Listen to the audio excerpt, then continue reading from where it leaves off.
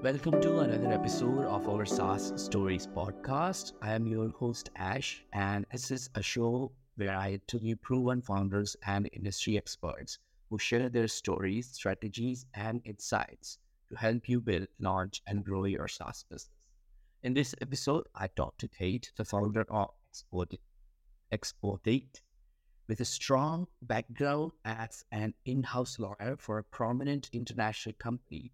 Kate's motivation to embark on this journey stems from her experience in supporting a social enterprise's expansion into international markets.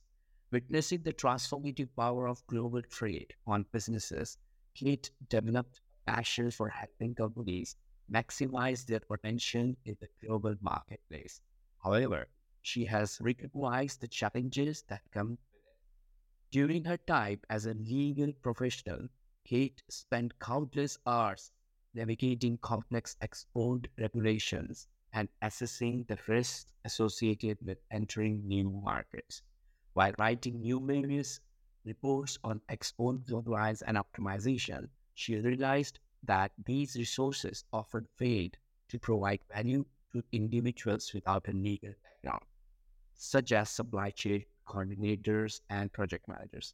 Determining to simplify the process, Kate founded Expordite. So I hope you enjoy. Okay, Kate, welcome to the show. Good to see you, Ash. Glad to be here. Cheers.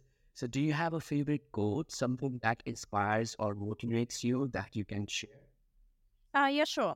So it's a quote by the U.S. Supreme Court Justice Sonia Sotomayor. It goes like this. In every position I've been in, there have been naysayers who don't believe I can do the work. And I feel a special responsibility to prove them wrong. So that's kind of, yes, that's what motivates me. Like, I used to be a lawyer for 5 years, so don't hold that against me. But in that role, I I had to prove people wrong several times. And I derived up. I am motivated by that actually. That's what primarily motivates me in my startup Expordite, which I have been doing for almost a year now. And at the beginning, there were people who didn't think I could do it, who didn't think I could run a SaaS business whilst being a lawyer. But yes, I kept proving them wrong on a daily basis, and that's what kind of motivates me. Wow, that's interesting. So tell us about Expedite then. What does the product or service do? Who is it for? And what's the main problem you're helping solve? Sure. Well, you probably heard of Brexit. So many of our listeners have. And since it happened, a lot of British companies have struggled with selling internationally, and they still want to sell internationally, but due to the confusion, some custom regulations and customs duties, it's so difficult. It's become so difficult, in fact, after Brexit. Then 1 in 5 British companies have stopped exporting, and exports are still down, which does not align with the UK government's vision called Made in the UK, sold to the world, which aims to get £1 trillion in the British economy by 2030. And that's how I founded Expedite. It was one of the primary problems that people were struggling with exports. And so I was a lawyer for 5 years, as I said, for an international company, and we did a lot of international trade. Myself as a lawyer and our supply chain managers have struggled figuring out how export regulations work and how to calculate duties. But on top of that, the HMRC, His Majesty's Revenue and Customs, is introducing brand new changes to the customs declaration process and making it completely different to what people are used to. And in fact, if previously people had to fill out a form, like an input form, to submit a customs declaration, now they have to put together an XML file, which, yes, exactly, which not that many supply chain managers know how to do. You'd be surprised. So what Expedite is doing is providing a much easier way to submit customs declarations in accordance with this new system. So that international trades can be compliant with what's happening in the international trade world. Understood. So let's talk about where the story actually begins, where the idea for Expedite actually came from. But before that, I would like to know you personally more. I would like to know your story. what is your background, where you brought up, what kind of family you had, you close to your family, etc. And then how your experience, your childhood experience, your teenager experience, as well as your lawyer experience, motivated you towards this particular idea. Sure. So the Kate's origin story. Yes. I'm from Eastern Europe originally, and so that makes me quite different from many British founders. So that's I guess that kind of puts me at a disadvantage, is what some people would say. But I believe that actually it gives me a unique perspective on what's happening, because I grew up in a family of educators and have always instilled perfectionism into me, and that's what I've been trying to do for most of my life. And I've always believed that if you're doing something, you have to do it well, and have to benefit someone other than you. Otherwise, there's no point in doing it at all. And in terms of my childhood, well, as Eastern European country, post 90s, you can imagine. But when I was in secondary school in the 90s, girls were discouraged from doing IT work. And in fact, from fifth grade till 10th grade, I wasn't studying any computer science at all, because the girls were doing home economics, but the boys were doing IT. So you can imagine that was quite demotivating for me and for many other girls in my position. And I'm glad to see that's changing, but that has left an unimaginable imprint on thousands of women of my generation, who might have run technology businesses that are changing the world, and the world would have been much better as a result. Whether that's true or not, that remains to be seen. We'll never know, but still, it is devastating that they missed out on so many opportunities as a result of such societal perceptions and these harmful stereotypes. I first moved to the UK when I was 15. I was alone. I didn't know anyone. So I missed a couple of years, skipped a couple of years at school. So I started uni quite young, and I graduated from Exeter a long time ago, 10 years ago, believe it or not. And then I moved back to the UK last year to start Expordite, because I saw the acute issues that were happening with Brexit and with traders not understanding what's happening. And for 5 years in the Dutch company, which sold very complex hardware and software. And I had this first-hand knowledge of how this should work and what kind of things people are looking for when they're looking for answers to these acute questions. Yeah, that's how Expedite began. Nice. That's a really interesting story. I mean, I have interviewed a couple of people in the past who came from different parts of the world as a second generation. There are very few people in England who I have interviewed who are first generation, and they are already into this business space, and they're doing really good. So kudos to that. Yes, That's absolutely. So tell me more about it. What sort of challenges? So when you were working with the big multinational companies, and when you decided to move away from them, and then and then this journey of Expordite started.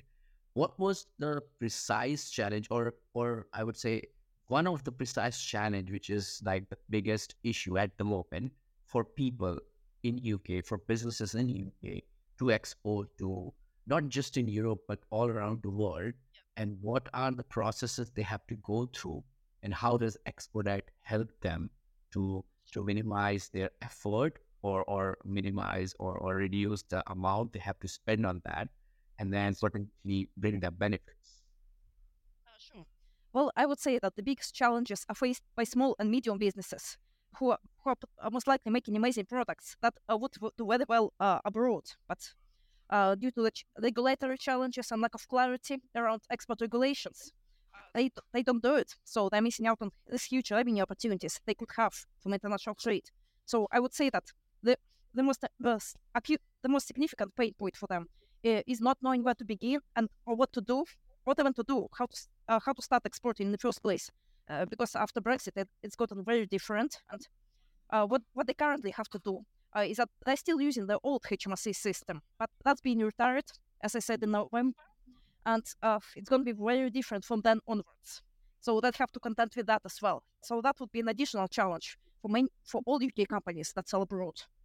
And what Expordite is doing is that we are providing a very comprehensive SaaS system that makes it very simple to do without the users having to put together any XML files or any other nonsense. And so the idea behind these innovations, the export innovations that HMRC is doing, is excellent, and it goes hand in hand with digital transformation that of the British government.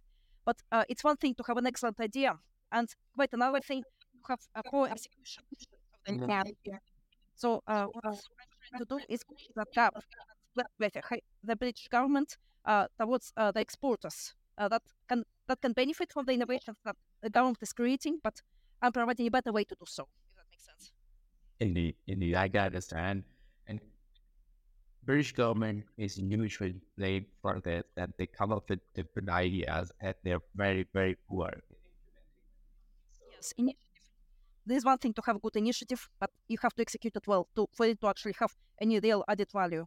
It's like with this new trade deal with called CPTPP that UK has joined, and as the trade minister has correctly pointed out, it's a good deal, but only as good as the people using it. Oh, okay. Well, so what is it? CPTTT? No, it's called CPTPP, Comprehensive and Progressive Agreement for Trans-Pacific Partnership. Aha, got it. Would you like to unwrap a little bit more about it? Because I think our listeners would love to hear what this treaty is. Just very high level. We don't have to go deep into it. And then, how it can benefit more businesses. Sure. So UK is the first European country to join this trade alliance. So that includes, I think it includes Australia, New Zealand, some South American countries, and some Asian countries as well. So what they enjoy, the benefits they enjoy is free trade, like reduced trade tariffs as well. So when you sell something abroad, you don't have to pay a huge customs duty as a result, and you don't have to wait for goods to stay there at the customs for 3 months. Then instead of it will be fast tracked as a result of that trade deal. So yes, that's the overall benefits, I would say. And I think, as far as I remember, the UK's trade deal with New Zealand also allows UK traders to participate in public procurement of New Zealand on equal footing with New Zealand KB businesses as well. That's one of trade deals I've ever seen, actually, between UK and New Zealand. Because, in fact, New Zealand loves British cars, according to trade figures. So they buy a lot of Jaguars. So one of the focuses of the new trade deal with New Zealand is sustainability. So if you're a startup in UK that produces climate change solutions, you can export them to New Zealand at a reduced reduced trade tariff, and you have any custom hurdles as a result of the trade deal. But the thing is, people don't know about trade deals and how they can help them. So Expordite can bridge in the gap as well. So we allow submission of the customs declarations in a seamless way, in a new way that HMRC wants. But we also provide guidance as to how trade deals can benefit traders in the UK and what measures they have to take into account depending on what they're exporting. Got it.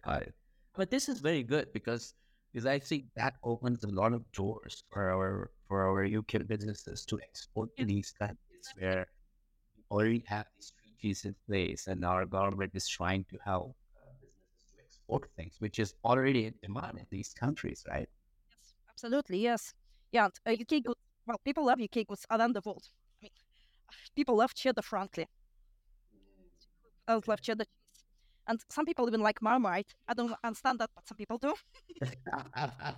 But people will put a lot of comments underneath this podcast if I say that I don't actually like the chocolate or what do you call it in the Starbucks, you go and you have a cup of hot chocolate.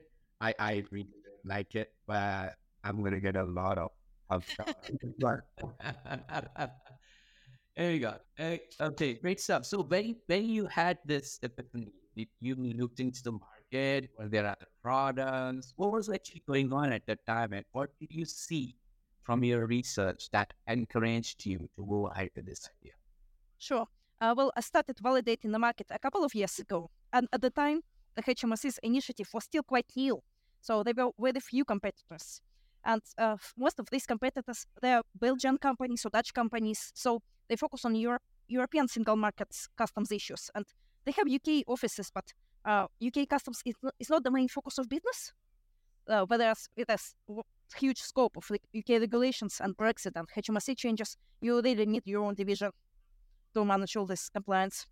So it is growing now. So I have more competitors now, but I feel like I'm more in a more equal playing field with them than I was a couple of years ago when I was just starting out. Yeah, yeah. And and but so tell me more thing about when when you started, even if you had less competitor now, as after a couple of years, when you're more grown up, you have better or more competitor. Um, do you have a particular USPs, for with comparison to your competitors, which differentiates your products? Sure.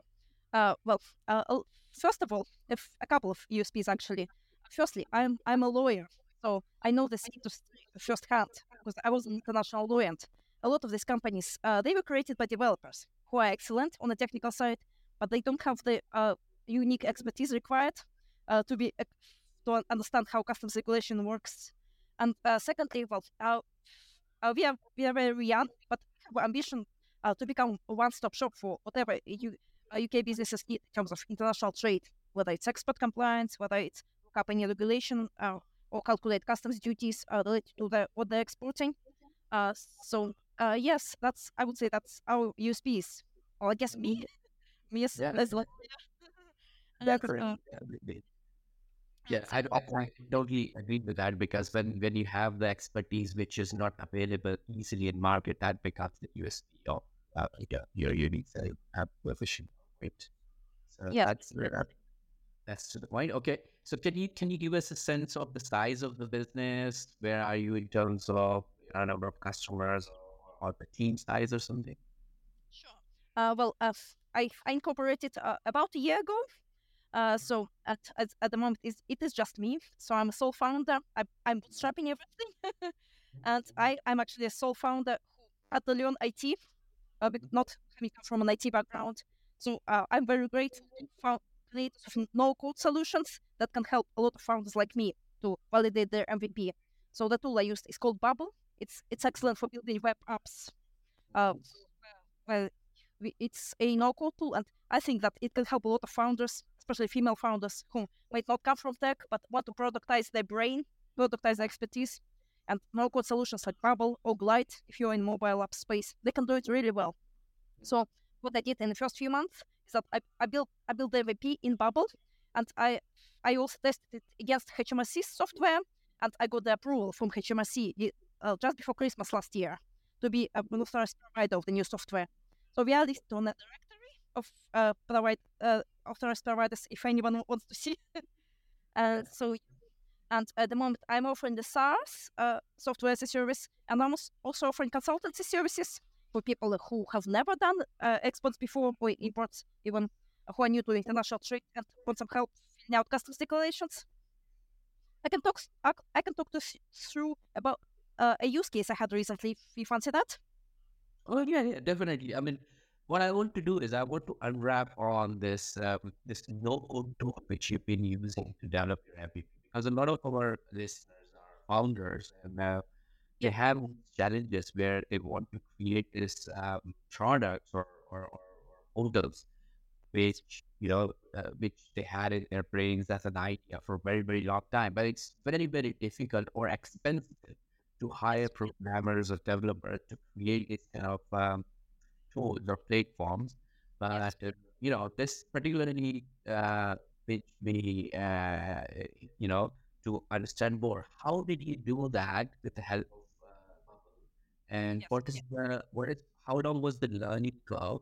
And what were the uh, I would say better features or options you had in Bubble, which lets you choose it as a local solution compared to hiring a developer or hiring somebody who can do it?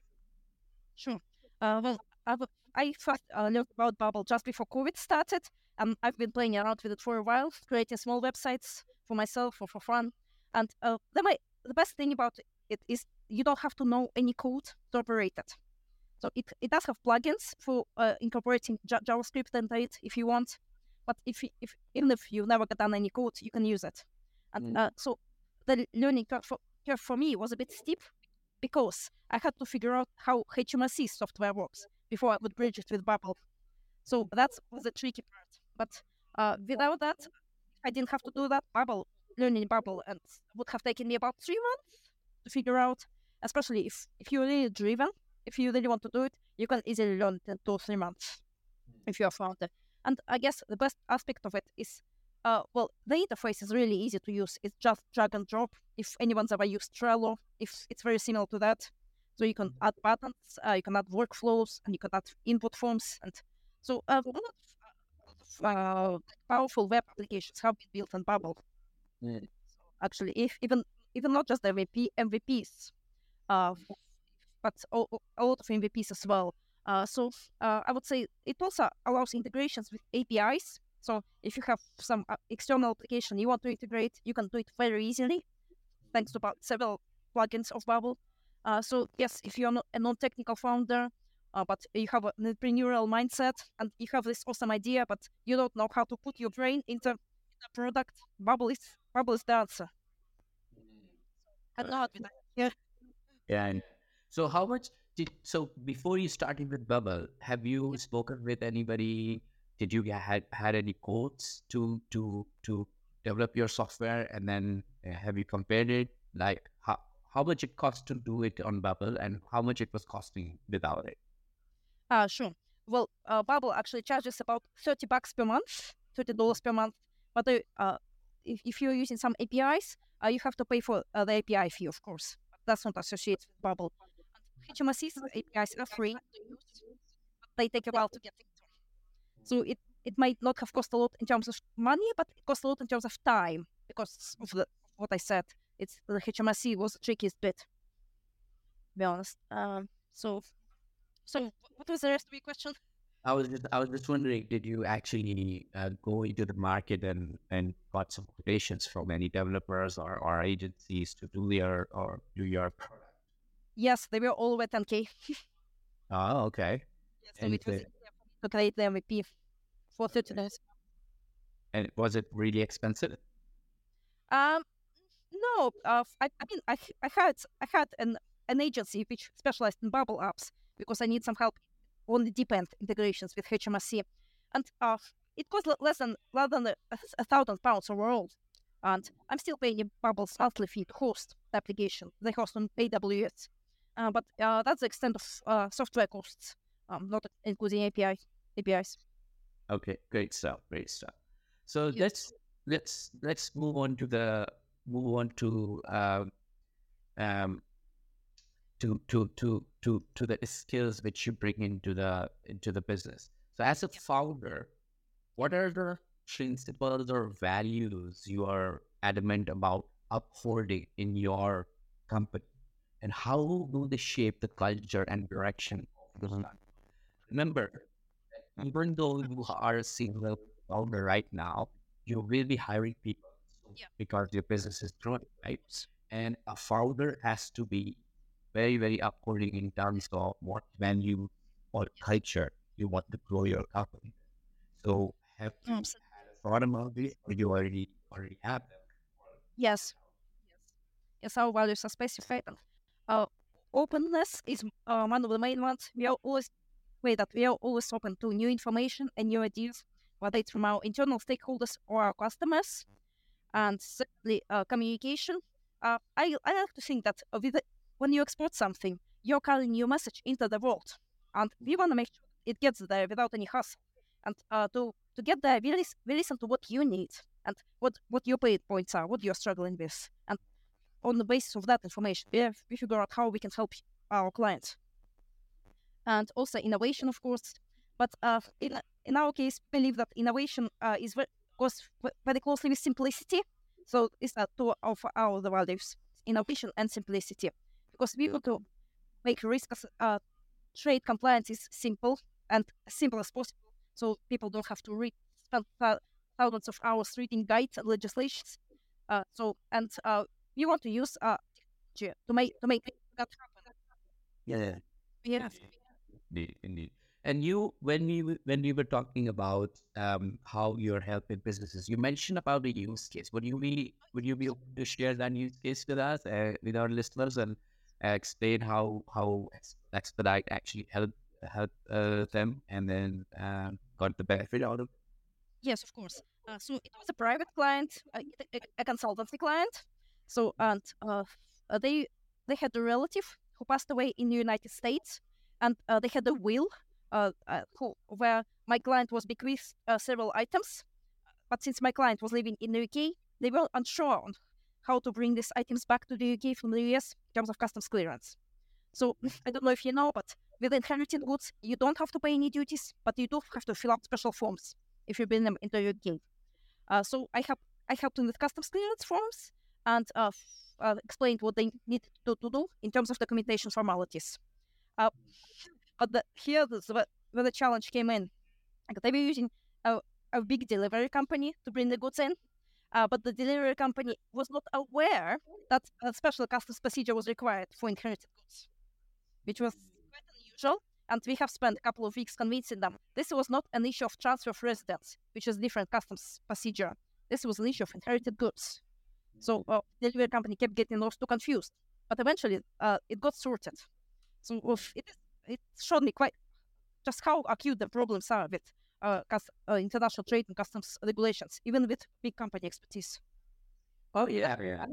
Several use cases from someone I know and my friends where they sent something with large delivery operators, and in this many cases, the operator didn't even know that a customs declaration is required when I said right, which is insane for me. But Yeah, and I've also heard that if you're importing food or baby products, yes, it's different than importing clothing and of course. importing electronics and importing other things. So, do you have like sort of like a spreadsheet or like a web page where people can go and see? For example, let's say if one of our listeners is from textile.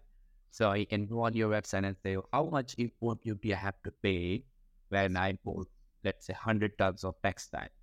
If I import baby goods, if I import food items, and, Yeah, and absolutely. maybe a drop down there where you select origin country and country where I want to import it, which is UK, I guess, and then the type of import I want to do. This would Yes, be really helpful. yes, exactly. We do have that feature, and it's actually available as a 5-day free trial for our subscribers. So what the user does is that they can look up the customs code, and then they type in this code in our calculator.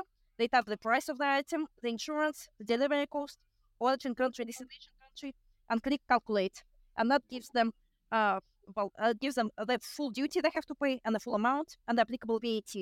And the VAT is a big pain point for especially when you're selling to the EU, because different EU countries have different VAT rates, and after Brexit, you do actually have to pay VAT, because before it was part of the customs union, but not anymore. So you have to pay taxes and duties, and if you're selling something, if you want to take advantage of one of the trade deals, for example, you have to provide a lot of documents for rules of origin, and the term origin is different from origin country and origin of manufacturer. So if just because you're sending something from the UK, it does mean it was manufactured in the UK.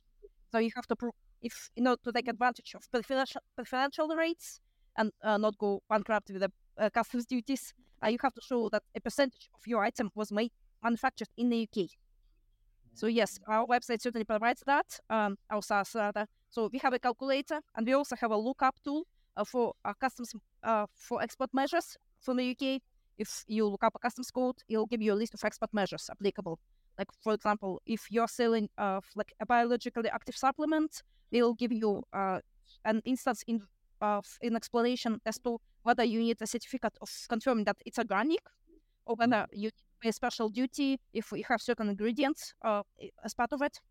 So yes, we definitely have that in place. Indeed, perfect. And I would love to have that link if you could send me, and I'll put that as in the description of the podcast. So we talked about exports. Is there something you and correct me if I didn't understood it? You also help people who would like to import things from outside, right? I consult on it, but I don't have a SaaS set up yet, because that would be a lot more complex than setting up an export SaaS, because HMRC requirements are very different. So yes, it's definitely in the pipeline to set up a SaaS product for that, but not until the last quarter of 2023 at least. But I can consult on the subject, yes. Understood. Because that might open a big customer base for you, because then there's more of imports going on in you. Great stuff. So tell us more about who is your ICP, who is your ideal customer persona profile, whom you're targeting, and what are the measures you're taking right now to target them, at which different platforms or live events or places you hang around to Yes. Yes. So we have two primary target groups. First one is British exporters, both new and experienced, who are a bit confused by what's happening with the customs regulations, but are keen to make the most of international trade. And the second one is freight forwarders. Those are operators who help such exporters with customs formalities, but they may not necessarily have the budget for an in-house system, software systems for customs declarations. So that's where I come in. And in terms of what I'm doing, I have a LinkedIn newsletter on the export news from last week. So it comes out every Monday. And I also have a YouTube channel where we announce, we go over trade deals that the UK is joining. And so we also provide software tutorials for Expordite on the YouTube channel. And in terms of further plan offline marketing, we are going to be going global in November. So come see us if you're around London. all right, awesome. Are you doing any events? Yes, going global is one of them. Okay, Yes.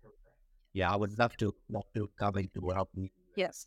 And we're also putting together an online course for the new about the new HMRC requirements, which are coming forth in autumn. So now is a good time to to do that, because after November you'll have to use the HMRC software. But if all people don't know how to do it, so we are putting together a course to educate them on that. Indeed, and that would be really helpful for your potential customers. Absolutely. Okay, that's great. So can you talk more about um, how you execute currently? If, let's say, for example, if Ash comes to you and say, okay, okay, I would like to export, I don't know, Rolls Royce, something like that. Yeah. I come to you and I say, I don't know anything about exports. I'm building 10 cars in a year. I want to export it to New Zealand. What is the procedure I have to follow with Expedite in order to get access to all these legalities and get it here to export my products? Yeah, sure. So once you sign up for we charge per month, and you pay the subscription fee for the first month. If you don't have a customs code for your product, you type in the description of what you're selling, like the materials and what it is, into our portal, and it gives you a customs code based on HMRC information, because we integrate directly with HMRC. And based on that customs code, you look up all the customs measures you have to take into account, and you also use our calculator for customs duties and taxes. If you are exporting to New Zealand, I think the taxes and duties will be quite low because of the trade deal. And then you go on our customs declarations portal, you create a new declaration, you fill out a form, and you can save this form as a template for future exports of the sort, and then you click submit, and that form goes to HMRC directly. And then you can monitor its progress. Awesome. And then once it goes to HMRC for the processing, once it is processed, your platform notifies me that as your application is being approved or declined, or they need more information, something like that? Yes. So HMRC would process it and either request more documents, approve it, or decline for some reason. Yeah. Yes, yeah. And you make then you can save the data because you will need for your future audits. Export audits can take up to 6 years. Yes. Oh, okay. Yeah, so And the declaration of doing that 6 years, HMRC can come to you and ask for confirmation of export. okay.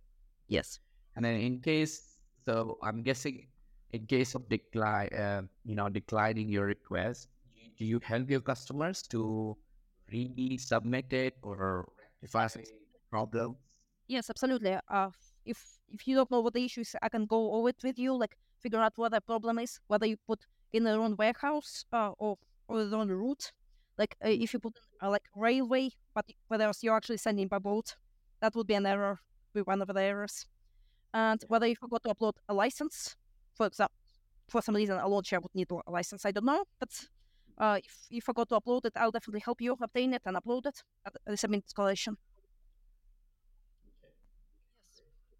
This is really interesting, Kate, because even though you say there's not competitors, maybe it's because I have not gone into this business yet. That's why I don't know much about it. But it's really interesting what you're doing, because what you're doing is you try to make a business owner's life easier by encapsulating that trouble with exports and then making sure that the person focused on the business, Yes. which actually gives more value.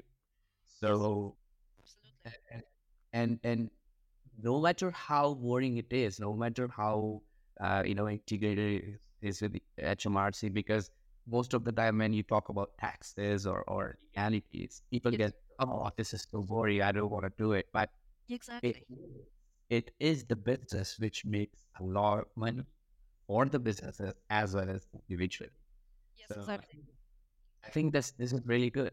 Um, as we are heading towards the end, I would like to know more about you. And before we move towards understanding how what are the different trigger points which triggered you to move to the expedite, I would like to know more about you. What is your daily schedule? What is that Mm, keeps you energetic every day to work on the product? Because being a founder is not easy. no, You it's need not. to have the same energy every day, same passion every day. Yes. And a lot of people just start a business just you know because they want to make money, but ultimately they crash. 95% startups crash because the people who run them they don't have passion for the business, or they are just there to make money. Precisely. There are few people like yourself who are into the businesses which they've been doing from a very long time and they're passionate about it. So what actually drives you every morning to work on Expedite? Yes, absolutely. Well, when you're self-employed, which I technically am as a director, no 2 days are the same because you're a founder, you're doing everything. You're doing the legal stuff, you're doing the marketing, you're doing the accounting, you're the person who has to do everything. So, but on the other hand, what drives me is that you see a lot on the news about international trade these days, and it's exciting, but it's also very nerve-wracking for many people who don't know much about it, especially for farmers. Because do you know that from this October onwards, a lot of farmers will struggle exporting to the EU because the EU wants a lot of veterinary certificates, which are costly to obtain for UK farmers. So that's quite a big worry for them. And I guess such worries, such anxieties, and such news is such somewhat exciting news about new trade deals are what keeps me going. Because this industry, it's relatively new, and especially in the UK, it's relatively new because of Brexit. But it's gonna it's gonna grow exponentially in the next few years. And the UK government's vision is to get a lot of trillion of pounds into the UK economy through exports. I truly believe it will happen. I want to be part of it. What makes it happen? Plus, the technological innovations are also driving me. I read a very interesting article the other day about how artificial intelligence (AI) can actually hinder a lot of innovations for exports because AI it learns from the data sets that are faulty. Because if it learns about HMRC's data customs declarations from the past 3 or 5 years, well, there's a big chance that these declarations would be legally overturned as a result of HMRC audit. It has faulty data. The AI does for which it's learning. So some startups offering trade tech solutions, they're focusing on AI, and they're using data sets from the past 5 years from past declarations. They firmly agree with the point of view of the author. Like if someone's offering you such a solution, you shouldn't take it up because the data set will be faulty and you will get a penalty as a result. Because that's what happens with compliance startups, isn't it? People don't know they need it until they get a huge fine. Exactly. And that's what you help them to get rid of huge fines. I want to be people to be proactive, not reactive to compliance issues. Indeed. Okay, great. So throughout your journey and experience, then there must have been valuable lessons learned. If you don't mind sharing, could you reflect on your experiences that tell us about one mistake or a setback that you encountered, along the way that you consider a regret or not even a regret, just lessons learned. And additionally, what advice would you give our listeners based on this particular experience? I'll start backwards. So the advice is, well, if no matter it will cost more and it will require more time than you expect. Than in business. I think that one thing I would have done differently now is that, well, because of my lawyer brain and my compliance oriented brain, I started with the legal formalities long before I had the product, like a proper MVP. But whereas what I should have done is that I should have built a slightly less functional MVP and gathered feedback on it. So I would say that when you decide to productize your idea, make sure that there's demand for the product. I mean, for my product, there is demand because people read the news and they know what happens. And I've spoken to a lot of people who struggle with these issues. But for my industries, well, the demand might not be as obvious as it is with mine. So before creating a company and paying £150 to your accountant each month, you make sure that you actually have product or a demand for a product that people need. So you need to first figure out the product market fit by either releasing your, fun feature MVP, which people can just use and give you feedback. And that way it's really good for you to build up. Exactly. And Bubble and other tools are very good for that. Bubble is good for web apps, and Glide and Thunkable are good for mobile apps. So if with Glide, you don't have to pay an app store fee, so you won't be bankrupted by Apple. Oh, is it? Which one is that? Sorry? Glide. It's a tech agnostic mobile app, so you can just scan a QR code, and if you have an iPhone or an Android, it will get installed on your phone, and you don't have to pay developer fees. Okay, got it. So they already have an app on the App Store. When you scan the QR code, that app opens, and then your app code installed in that app, and then you can view it, something like that. It's not on an app store. You can just scan the QR code from anywhere and it will be already installed on your phone. But it's an Android app, a free phone, or whatever. Okay. So not tied to the app store. Okay. So talking about the apps then, so Expedite is where it is available. Is it available on web or App Store or Android? Yes, it's a web-based, tech-agnostic, browser-based app. It's not really feasible for mobile because people don't fill out customs declarations on mobile. Yeah. So it's web browser-based, tech-agnostic web app. Perfect. Okay, great. So I guess we are heading to the end. So we should wrap up now. Okay. Yep. We're going into the lightning round now, and I've got 6 quick fire questions for you. Sure. Try to answer them as quickly as you can, and that would be great. You ready for that? Absolutely. Great start. Let's start. So, what's one of the best pieces of business advice you have received? Plan for the future. Make sure that you have enough money and enough time, because it will cost more time and money than you expect. Yeah. Wise. What book would you recommend to our audience and why? I would say The Mom Test is It's quite old now, but it's a very good way of explaining your idea to your mom. That's what the premise. And if your mom does understand what you're doing, you probably don't have the best product. Indeed. Perfect.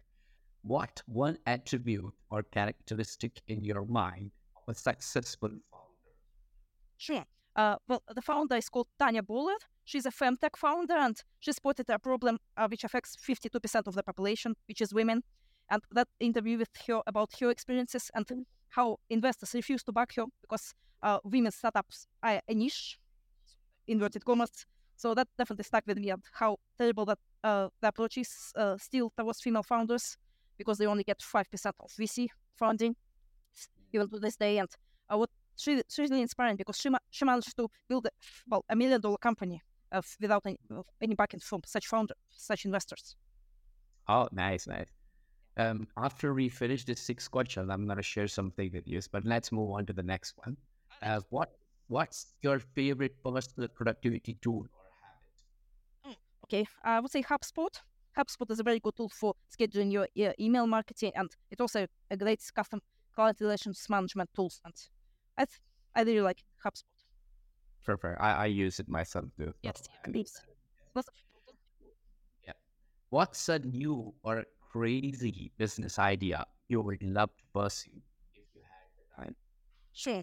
Well, if I had the time and the resources, I would not I wouldn't call it a business idea. I would call it a social enterprise. It would encourage. It would be in the early childhood education phase, because it's so important. It really can shape a person. I would help more young girls from disadvantaged backgrounds get into tech careers. So I'm not sure what shape it would take and what technology I would use, but that's the initiative I would begin. Last but not least, what's an interesting or fun fact about you that most people don't know? When I want to relax, I enjoy cross-stitching Van Gogh pictures. Ah, yeah. Is that your one of your passions outside the work, or? Well, it's something I really enjoy doing. I really enjoy completing Starry Night. It took a lot, but the cross-stitched version is beautiful. Great stuff.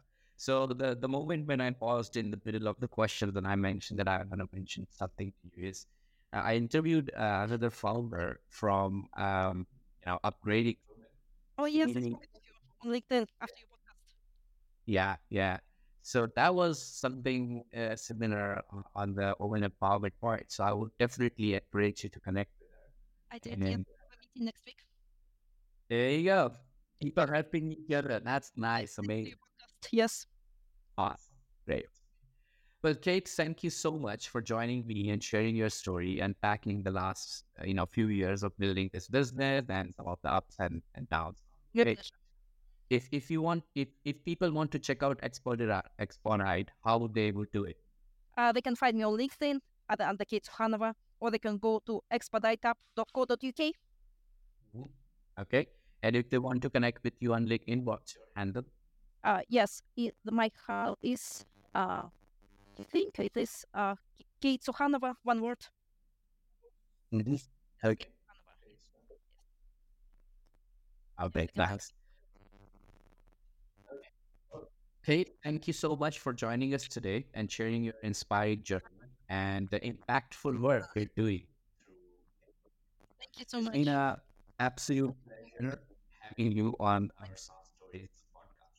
Thank you so much. Thank you so much. Pleasure. Glad to be here.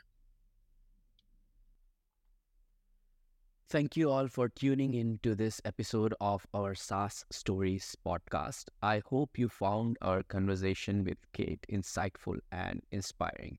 If you're a founder or industry expert interested in sharing your story on our SaaS podcast, please don't hesitate to reach out. Simply email me at ash@oddcircles.com and let's connect for a potential interview opportunity.